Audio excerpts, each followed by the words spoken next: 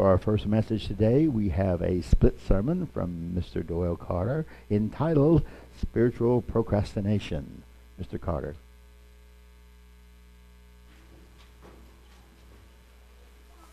As I get ready here, we were talking about procrastination in there. I think it was Matt and some others started teasing me. Ironically, I wasn't procrastinating on this speech, but I just started joining the Jinx Toastmasters Club, and I did their speech that night before, just 24 hours or less. But luckily I knew the topic. It was the icebreaker. So I think I know my life well enough to speak. The only problem is it was just too much. They gave 6 minutes, and I was like, I actually almost went over. So. Well, last week, Steve had made a comment in his sermon, which helped prompt this. He said that we as humans have a short time on earth, which is true. We only got a short time on earth. It doesn't seem like it to us, because sometimes we just forget that reality because we get so wrapped up into our projects such as work, whether we have to raise children, not one of the things I got to do, but, things that. But other activities, some people are into their sports. I mean, that's the thing. They are dedicated, and that takes up a lot of their time. Movies. We get into all our little projects and activities and entertainment, and we can get caught up in that. Now, this busy lifestyle can lead to a problem if you're really trying to follow God. It's called spiritual procrastination because what happens is, let's say, for example, you worked a long day and you get home and your kids want your attention, and then you finally settle down about 9 or 10 o'clock and you're exhausted and you want to read the Bible, but then you fall asleep before you can get started. I've heard someone tell me about that, where they just come home and it's like things at home demands their attention, and then suddenly... And in spiritual procrastination, the problem you run into is we lose our focus. If we do it too long, we start losing our focus toward God. Like I say, example, if we miss Sabbath service due to sickness, and then we do this again, and we do this again, it becomes a habit. Or if we, like in my case, squeal on myself, for many years I wanted to go through Ron Dart's Epistles of Paul. Well, I'd get halfway through, and then I would just, I don't know what happened. I lost interest, got too busy, who knows what, and I just stopped. I finally went through it once. But the point was that, if you try to plan something like, I've known somebody who said he wanted to read the Bible all the way through, and he stopped in Leviticus 23 and some other places where the names started to get a little long and all that, and he just stopped. So we do that. We should not be surprised that life is short for us. God does state the fact that we do live only a short period of time. For when we turn to Psalms 103, and I use the New King James, okay, and I can almost read the board, you're right. Yeah, I got my glasses renewed a little bit, so I can see a little better now. But it says, as for man, his days are like grass. As a flower in the field, so he flourishes. For the wind passes over it, and it is gone, and its place remembers it no more. And that's really true, because we just don't live long. My dad talks about that. He says that our lives are just short. I mean, like I said, Dad looks back and he remembers days when he was working in the cotton fields as a kid, because their family was so poor. And it just seems like it flew by. Like the wind just went past it and just took it away. Yeah, I'm not going into the fact of me being born. He said that once too, me being a kid. Of course, I said, you really want to remember that event?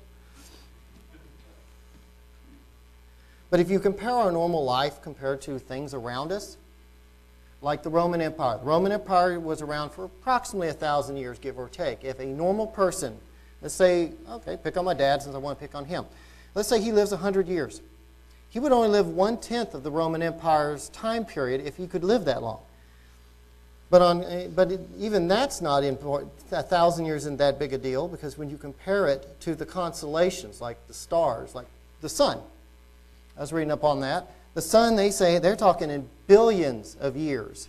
That's not even I said in my notes, I'm saying not a drop in the bucket. That's not a drop in an ocean in 100 years. It's nothing. I mean, our span is like that compared to the sun. In Psalms 90,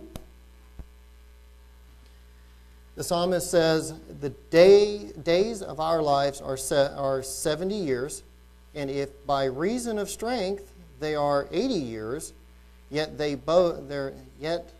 boast is only labor and sorrow, for it is short.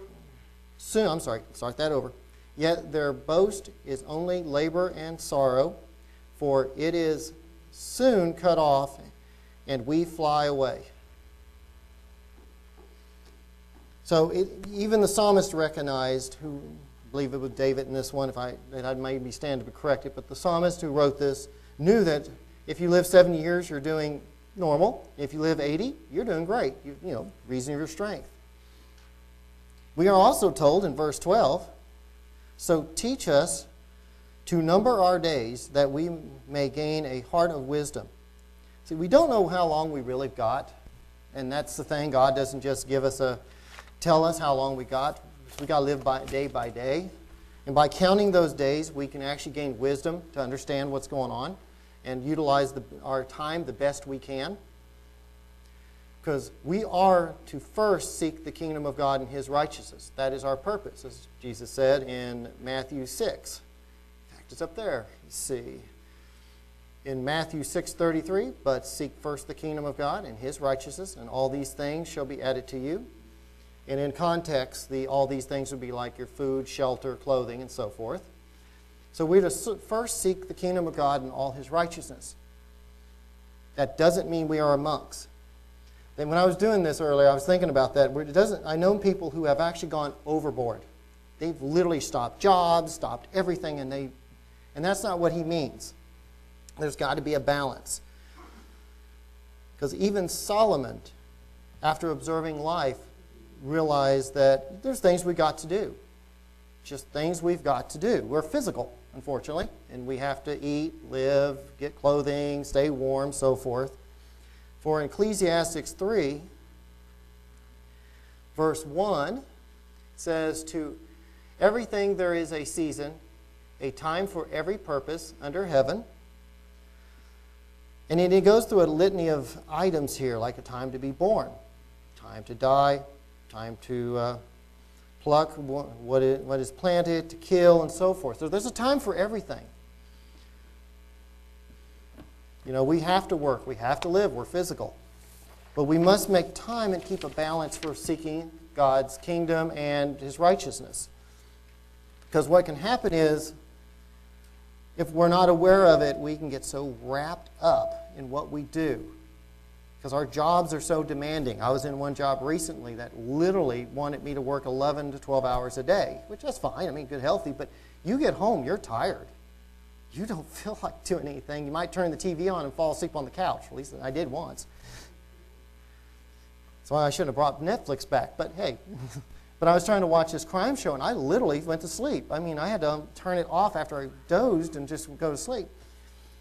And that's true not just in that. If somebody has lots of kids, that can take up time with school and all the stuff that's involved, as we said earlier.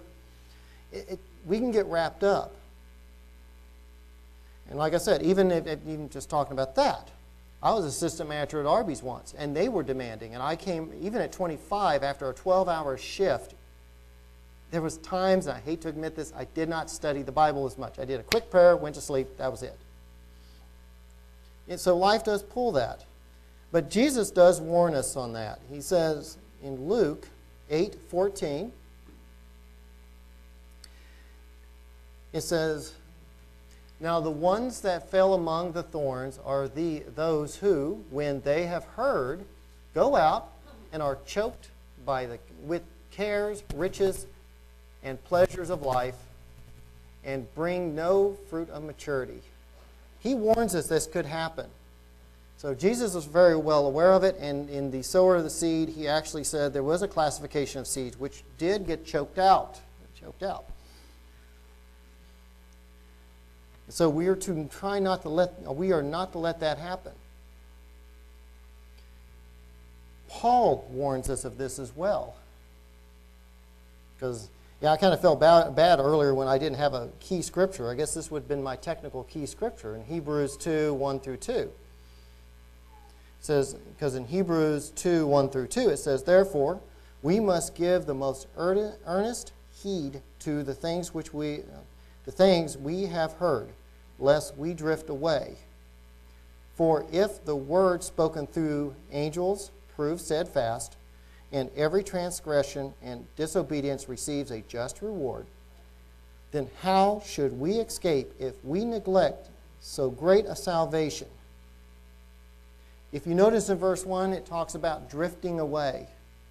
Like you're letting go. Like if you threw a stick out in the middle of a pond or out in the ocean, it just slowly drifts away. You don't try to retrieve it. It just keeps going out and it eventually is out of sight. And we do have such a great salvation. We should not neglect it. He warns us not to neglect that salvation.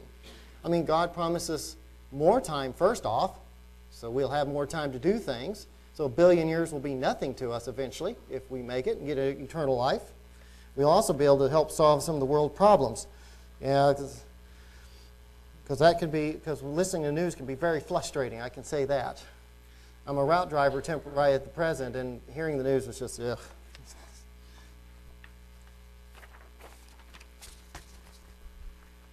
In Hebrews 3:13, it also says, "But exhort one another daily, while it is called today, lest any of you be hardened through the deceitfulness of sin." The way I understood that was, we don't know how long we've got, and we need to just redeem the time, the day that we have. Like I said, Dad doesn't know. Like I said, he was saying that to me one time. He says he's almost 70, and he feels lucky to make it through all the stuff he had to go through. But he doesn't know how long he'll be around. He just doesn't. So he does the best he can in his physical world to do everything he can, like go to Europe, like I tell you all about, and such things as that. We should be doing the same with the Bible. When we got time, study the Bible, do what we need to do. For an example would be Bill Myrick. And I know he'll be okay with this, because he did a sermon on this on basically the same topic, procrastination, ironically. Before he entered Tom's church, 5 years before that, he had heard about the Sabbath. He had studied it. Okay, there's a Sabbath. It's on the Sabbath. It's on Saturday. God commands it. Well, I do the thumbs up like, yeah, he understood. Well, he felt he really didn't need to go to church, though. He just kind of went, well, I'll do nothing, do a little Bible study, and that'll be it. 5 years later, for whatever reason, and I forgot his reasoning, he got moved to go to church. When he started going to church, he started realizing everything he's missing. He went, I wasted 5 years at home when I could have been at church, fellowshipping, doing the iron sharpens iron, like Proverbs. Could have been doing a lot of the, I think he does sermons, so he could have done sermons, kind of sharpened himself, because as a speaker, Steve and Reggie all know, we have to study more to speak, so we cut out a lot of extra stuff, basically. We get to learn more, and he regretted that. He just openly said, I regret it. I should have went to church immediately. Now, on a good side, an example would be Nineveh. It's just, on Nineveh, you see Jonah coming up, and all you gather, he says, is 40 days, and this city will be destroyed. Well, the king didn't go, well, I got 40 days. Okay, I'll kick around. I've got a party tonight. I got to go here. He immediately took heed to that, made the people fast. He made the animals fast. And God even complimented Nineveh for that. It was like, wow, do you see what they did? I told them, and they did. I can honor that. So now that we're, just kind of review that we do have a short life, realize that time is short for us, and we do need to seek the kingdom of God and His righteousness. There are ways, we have tools. We have tools to help us out in doing this. So how to prevent, as it says on here, how to prevent spiritual procrastination. I've got at least, I believe it's 5 of them here. First, You do daily Bible study and reading. Because that's one thing I'm starting to do. I want to go through Romans. And this time I'm not going to procrastinate, is my big word here. I've actually got to chapter 4. But to read this on a daily basis, the Bible, to read it, study it, pick a topic. You know, like be nice for one day for me to read all the epistles of Paul. It would be a good example for anyone else. For it says in 2 Timothy, and it's only a reference scripture, so I didn't give it to Richard, but it just basically says, study to show yourself approved unto God, a workman that need not be ashamed, rightfully dividing the word of God. So we are to study. Prayer. Do daily prayer. I forget which individual, and I looked so hard this week, I couldn't find it. It seemed like one of them, it's Daniel or David or one of them, prayed morning, noon, and evening 3 times. Which is good practice, actually. And we are to be always in prayer, because that's our communication with God. Keep us focused into His way and in what He wants. For it says in 1 Thessalonians 5:17, pray without ceasing. So I'm sure how I interpret that is if something happens during the day, let's say you pray in the morning, but then everything starts going awry like we did at Coca-Cola one day. Did a quick prayer going, God, what's going on here? You know, hello, what's going on? And everything started to settle down. But I was there to say, hey, you know, I called on my God to help me out. I don't know what was going on that day, but He fixed it. Meditation's another tool we've got. Ron Dart, on one of his sermons on meditation, spoke on the fact that before he left a certain organization to go into CGI, he decided he was going to do 1 hour of meditation a week. And I'm not talking about like the clearing of the mind and the yoga thing. He just said he would sit down, think about the week, think about the scriptures, God and all that, and see what would come about. And he said it really cleared a lot of things up to sit down and just take time to meditate. He said about an hour just to kind of...